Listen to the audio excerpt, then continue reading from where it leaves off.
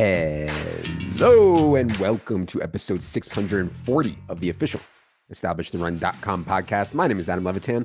I am one of the co-founders here at ETR. We're coming off of a living in a sim kind of week. Yes, that's right. I've been meaning to come on here and give a more nuanced take about simulations and DFS.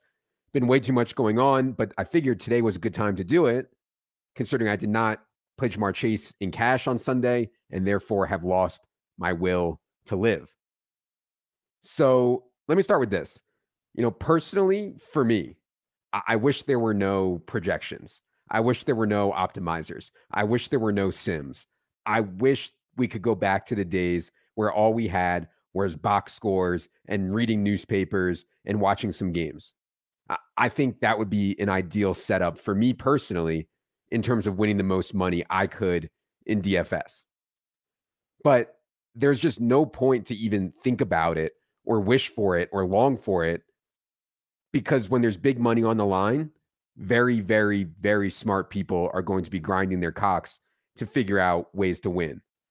And in DFS, there's certainly big money on the line. I mean, it's really insane. If I wanted to get 500K out there on an NFL main slate alone, could do that no problem. Could probably get way more out there, actually. I have no idea. I know there's people winning seven figures a year on insane volume, but still. And so the evolution of games when there's money on the line is for people to try to find the actual right answer. Chess programs were developed to spit out the right answer for all these spots. Poker solvers were developed to spit out the right answers. I'm sure, just like in DFS, a lot of people in chess and poker revolted against this. Get this nerd shit out of here. This is about ball, not computers. You're taking the fun out of the game, et cetera, et cetera. And by the way, I totally get that take. I am extremely empathetic to that take. Deep down, well, actually at the surface, I have that take too, as I just said. But I also understand that it's not a realistic take to have if you're playing seriously. Like, for me, I'm playing seriously for what I consider real money. I think I have a responsibility to myself, to my family, to try to get better. And so, yes, there is no doubt that using the best projections, using optimizer, using sims can help me get better. In no way does it mean that I have to use any of these things to win, but the idea is that it can incrementally help. I do think that there is a massive misconception out there on how all these tools stuff, such as sims, interacts with quote unquote knowing ball. I think people believe that the projection model or the optimizer or the simulations just spit out the right answer, the answer to the test, and it's a print fest. I think it's important to back out and understand what's going on. These tools are absolutely worthless without ball knowers. These tools take people who know ball knowledge and help us apply that in a more optimal way. We have a team of 3 full-timers plus around 10 of us total working on projections each week to make sure they're as strong as they can be. That's all on ball knowing stuff. We have another 3 to 5 of us working on ownership projections every week. So if you don't understand the ball stuff, like, with Amon-Ra St. Brown out, this is how likely Josh Reynolds or Khalif Raymond will be used. And where will they be used? And how often? The Rams are facing the Eagles this week.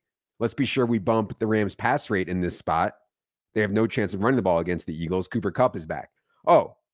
We can see what's going to happen with Devon A-Chain. Let's project him slightly ahead of Raheem Mostert for the workload in week 5.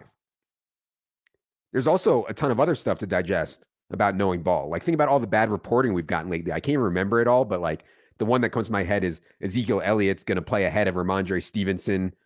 I think that was week 3 or week 4. Completely ridiculous. We've gotten all kinds of things like X guy will be on a snap count that proved not to be true. There were reports that Marvin Mims was going to be the wide receiver 3 after what they saw in practice. There's all kinds of these reports. To me, the biggest edge is in digesting these situations, like the injury stuff I just talked about or the changing role stuff, and also digesting the news reporting stuff. How you interpret and digest those situations, to me, is a way bigger edge. We're talking huge percentages of win probability, way more than any of these other tools can give you. And that, all that other stuff, all the sims and stuff. That doesn't even include the models and algorithms that we've developed, led by Leone, to take this ball knowing and adjust it. So we think that Devon A-Chain was going to get 58, 60% of the carries last week. But how many total carries should Miami project for in this spot, given team tendencies, opponent, pace of game, zillion other things? So all that stuff is baked into the projection. And that's, just like the tip of the iceberg, all this stuff. We work on literally dozens of those situations every week. My point of all this is just, if you don't know ball or pay someone or pay us to know ball, every tool or sim is just total dust. So I really revolt against the idea that this stuff is ruining X because you don't have to know ball. You do have to know ball. Now, a couple other things I'd say about the sims. They are, very sensitive or somewhat sensitive to projections and projected ownership on field lineups. They are also biased to the projections that you use. Again, that comes back to knowing ball. And for me personally, I'm certain I'm not using the sims to their full potential. The way I've started to play around with it is to test lineups against each other. Should I go to a Tagovailoa double in this lineup, in this contest, or should I go to a single? If I go to a double, should I have a Giants player in my lineup also? Can I use Jared Goff with 3 other Lions and be profitable? Can I play this defense projected to be owned at 35% in this lineup in this contest? So just testing that stuff has, I think, helped. And I'm also just seeing some conceptual benefits at a higher level, because the simulations are able to evaluate your lineup in terms of not just individual plays, or not individual plays at all, but in terms of the whole lineup and how it interacts with the field. So 40% Bills defense against the Commanders with, X lineup around it might be negative ROI, but change a couple of plays in the lineup and Bills defense, even at 40%, might be a positive ROI. But anyways, I'd say the biggest thing that Sims has shown me is that hashtag team play the best plays is actually good. Maybe not as much the last couple of years, but before that, I was undoubtedly playing way too wild in tournaments, way too contrarian. And what our Sims have shown me is that it's actually right to play the best plays, but just have to do it in a smart way. Anyway, I don't really want to get any deeper here. I know a ton of people just are immediately turned off by that stuff, don't want to hear it. I totally get that. I just want to make 2 things very clear. First, I firmly believe people can win without using sims, especially people game selecting right, people playing single entry 3 max more, people playing who have a really good understanding of roster construction and upside. If you think ball better than us, better than the projections, there's a massive edge in that. Like if we have Jacoby Myers for 21% of the targets and you think he's going to get 33% of the targets tonight, and you're right, I mean, that is the biggest edge you will find in DFS. Yeah. Anyways, if you want to play around with any of the sim stuff, please check out the link in the notes on this show or on the subscribe tab on the site. You just go use the link to the solver. Be sure if you do sign up, you use your ETR email. Again, I think people are petrified and scared and revolt against this when it's not necessarily as big a deal as it seems. I hope that helps. Anyways, as for DFS in week 5, I'm going to keep this real short. One of the most tilting and frustrating weeks I've had in a long time. In cash, I did a bunch of things I never do, like pay up for tight end when we had Jonnu and Pitts available to us. Didn't play the guy that we had as the best value on the slate at wide receiver in Jamar Chase, number 1 in top plays. For whatever reason, didn't play him. Had Anthony Richardson, Justin Jefferson, Travis Kelce all get hurt. Had Tyler Boyd touchdown get called back by what I thought was a weak call. But yeah, I went, I know better on some stuff, and turns out I didn't. I know better, and yeah, got torched. It happens. But that wasn't even the most tilting thing. The most tilting thing was that if Jamar Chase gets a normal score, like 20 or 25 points, I think I would have won the $250 buy-in tournament on DraftKings, and Leone, I believe, would have won the Thunderdome. I finished 20th without Jamar Chase, played the Tua, Tyreek, Raheem Mostert stack with no Giant, no bring back. I was in 8th heading into the 4:00 game, still had 3 guys left. And this is one of those spots where you have to decide what to do. I had a contrarian 3 left, but I was in 8th heading to the 4:00 games. and I already had a bunch of guys go off. Obviously, the Tua stack plus Saints defense, Reynolds, David Montgomery. I decided in this spot, it was close. I decided in this spot to go and swap to the best plays. So I swapped to Brees, Hall, Zach Ertz, and Marquise Brown, who all perform well. So yeah, Jamar Chase ruined that sweat as well, though, going off for 55 points. But look, I think anyone who gets it, anyone who understands what's going on, just can't get too down when Jamar Chase goes for 55 and you don't have him.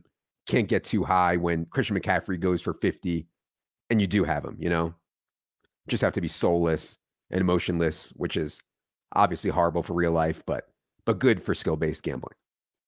All right. I want to get to listener questions, but before I do, the NBA. Well, let me say on the NBA, I still can't believe the NBA starts in 14 days. Like, I love the NBA. I used to follow the NBA incredibly close. Basketball is my favorite sport. I think the best team sport. It's awesome.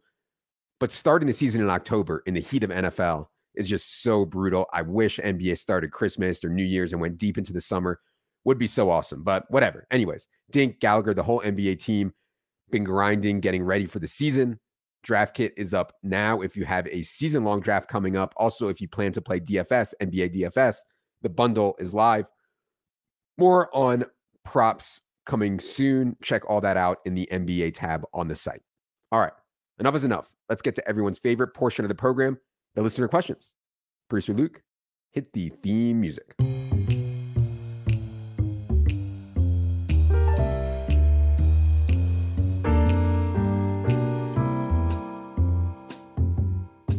All right, appreciate the questions from everyone here today. Clearing out what I had for some older questions.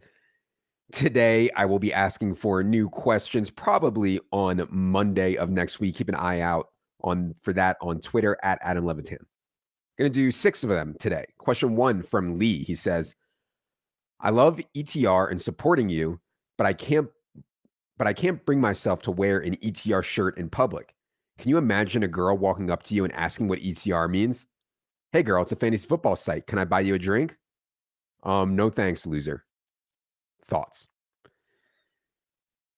Yeah, well, Lee, I wouldn't launch right into you see, I'm part of this really niche community where me and my like-minded peers, we try to figure out the best ways to win in fantasy football. If she's cool or into you, she might say, oh, that's cool. When can I meet your friends that you're talking about, your like-minded peers? At which point you'd have to say, well, I've actually never met anyone in real life. This is kind of an internet thing. And that's just screaming hashtag team no sex. I don't know anything anymore about what's cool or never did, but my sense is that in the right setting, I'm thinking like hipster bar, you got people in there with their Emmanuel Mudiay jersey on and mustaches and bell-bottom jeans that make them look like an extra from the reflecting pool scene in Forrest Gump. In those settings, no one's going to question you with your ETR shirt on. And if they do, you can just say, oh, it's a website about football that my friend started. I give you permission to say that. So I will say that people send me pictures of themselves or randoms all the time in the wild wearing ETR gear. Pretty surreal, man. I mean, we make $0 off of any of the merch. I know you guys probably don't believe me, but we don't. But it's just cool to have people out there wearing it. Definitely cool. Question 2 from Carrie says, what is your game watching setup? I'm a red zone guy on the TV with a game on the laptop screen as well. Yeah, I get this question a lot. People are like fascinated by my Sunday viewing setup. I think people expect me to have some home theater with surround sound and stadium seating and 10 TVs to watch every play of every game and mermaids fanning me while I eat grapes off the vine, which is absurd. I'm a simple man. I love my Honda Pilot. I love my clothes from the Nike outlet. Fucking hate playing golf. I love having 2 computers and 2 mice. So on Sundays, I keep it simple like I do in all of my life. I have 3 screens. One is on Red Zone. One is an ESPN.com scoreboard that auto updates the play-by-play. And then either a game or my highest stakes stuff I'm sweating on another screen. Nothing fancy. Question 3 from Mud Dungus says, do you watch professional tennis and have you ever attended a Grand Slam? Why or why not? If yes, which player's style and skill set most closely resembles your own game? Oh yeah, Mudungus. I watch a ton of tennis. I do a ton of stuff that's probably negative EV, but the only thing I knowingly do that's negative EV is bet on tennis. Like, I love watching the matches. I know nothing. I look at no data. I do no research. I just fire in some stuff from my gut, like a real phone shitter, bro, based on what I think about players or how I think their games match up. And I'm sure I haven't looked at it, but I'm sure I'm down a ton doing that. So yeah, I do like it though. And honestly, Mudungus, I gotta say, there's something oddly fascinating, not fascinating. There's something oddly satisfying about what I just described. Like, there's part of me that wishes I could do what I just described with tennis betting all the time. Literally, just trying to have fun with this stuff instead of grinding my cock down to 1.9 inches, fully erect, and stressing so hard about it, you know? Grand Slams, yeah, bucket list item is to attend all 4 Grand Slams. Only been to the US Open. I need to get to the rest ASAP. Did go to Indian Wells last year, which to me is the 5th Grand Slam, was an awesome, awesome trip. You asked what player's game most resembles my own. I mean, it doesn't exist. These guys are just on a completely different level, and I'm fucking terrible. Like, I think I can beat some real USTA 4.5s right now with just more heart, better mental game, you know, competing harder than anyone you've ever seen compete in your entire life. But in reality, I'm not that good, you know? So I don't know. I feel like that's the way people described Andy Murray's game a lot. You know, a lot of heart, not that good, just find a way. So I'll go with Andy Murray.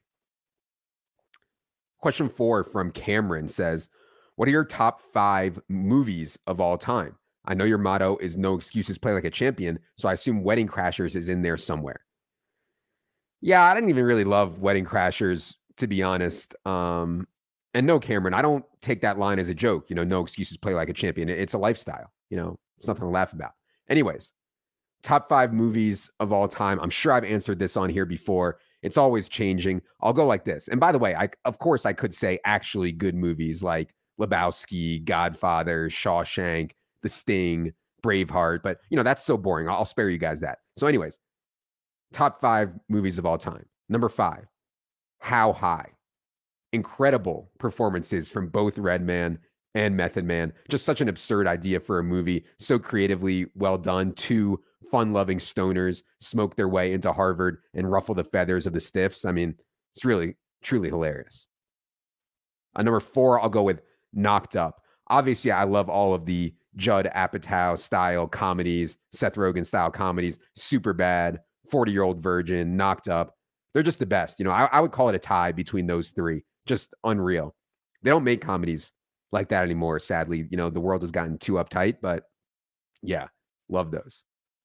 Number 3, Alpha Dog, obviously one of the seminal films of our generation. Justin Timberlake delivers a true tour de force as some wannabe drug dealer, gangster type who gets into a mess, kidnaps a kid. I think based on a true story too. 2, I'll go with Boyhood. I mean, just so much respect for the concept and effort here from Richard Linklater. I love the director. I mean, he did Dazed and Confused. Also, obviously, they filmed Boyhood for 12 years, you know, start when this kid is real young, I think 5 or so, and they don't have some big plan for the movie. Just go through life until the kid leaves for college. Yeah, just really, really good and unique. Number 1, I'll go back to Marley and Me. I know I just talked about this on here, but Marley and Me, I'm not going to talk about the actual movie as I'll break down emotionally. It's really pathetic, but yeah, never has a movie hit so close to home for me than Marley and Me. All right, question 5. Oh, this was one that I found while looking through some old questions from the very end of last year. It's from Mike. He says, hey, Lev, ahead of the final solo pod, I just want to thank you for all the NFL content this season. Don't ever underestimate the impact ETR content has on people. Truly a light in my life. So I didn't want to answer this comment to circle jerk ourselves or navel gaze or whatever it's called.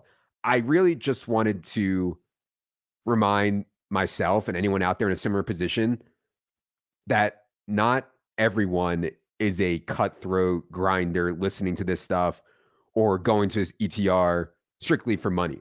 A ton of people really just enjoy fantasy. You know, they like to laugh. They take fantasy football seriously, but they also like to have fun with it. And so, yeah, believe me, there are a ton of times I sit and think to myself, what the fuck am I doing with my life? You know, football, in the grand scheme of things, football doesn't fucking matter. It's a stupid game where these guys are putting their bodies on the line for us to have something to bet on. Am I really going to go through my entire life, not contributing anything to society? I'm not a doctor. I'm not a teacher. I'm not in the military. I barely leave my fucking house. But that's why Mike's note had such an impact on me. Just knowing people out there that have shitty situations on certain days, weeks, months, even their entire life, they're in a shitty situation. And we are just like some outlet, some form of entertainment for this hobby that we all love. I think just trying to reframe it that way goes a long way. So thank you, Mike, for the note. Really, really appreciate it. All right. Last question we're going to do today. Question 6 from Hunter the Hungry. He says, will you please address the discovery that Peter gets BJs whenever he wants? All right, so Hunter is referring to a tweet from a couple months back from Ashley Jennings, former guest of the podcast, amazing person, truly hilarious, and of course, wife of the legend himself, Peter Jennings, aka CSU Ram 88. During one of Ashley's many tirades against Peter on Twitter, somewhere in the replies, she was talking about what a great life Peter has, listed a bunch of things, golf, whatever. And on this list of great things, of why Peter has such a great life, she also listed gets BJs whenever he wants. Obviously, I was floored, shocked, flabbergasted, envious, incredulous over this revelation. My first instinct was to have the forensic accounting team here at Gender Labs LLC, aka Gender Consultants, drop everything they were doing and investigate. And what they found was this is simply not true. Simply not true. When historians study this era, it will be defined by fake news. And this will be Exhibit A. And honestly, Hunter, we didn't really need an investigation to define this revelation as fake news, did we? Married guy getting quote unquote BJs whenever he wants, as the quote went, simply doesn't exist. All right. Thanks for tuning in to this week's solo pod. Appreciate you all. Stay tuned to this pod feed as it does get crowded in the middle of the week here. Waivers show coming up, team by team, rest of season, top 150, and maybe more all coming real soon. For producer Luke, for Jerry, the most beautiful beast in the world, I am Adam. Good luck, everybody.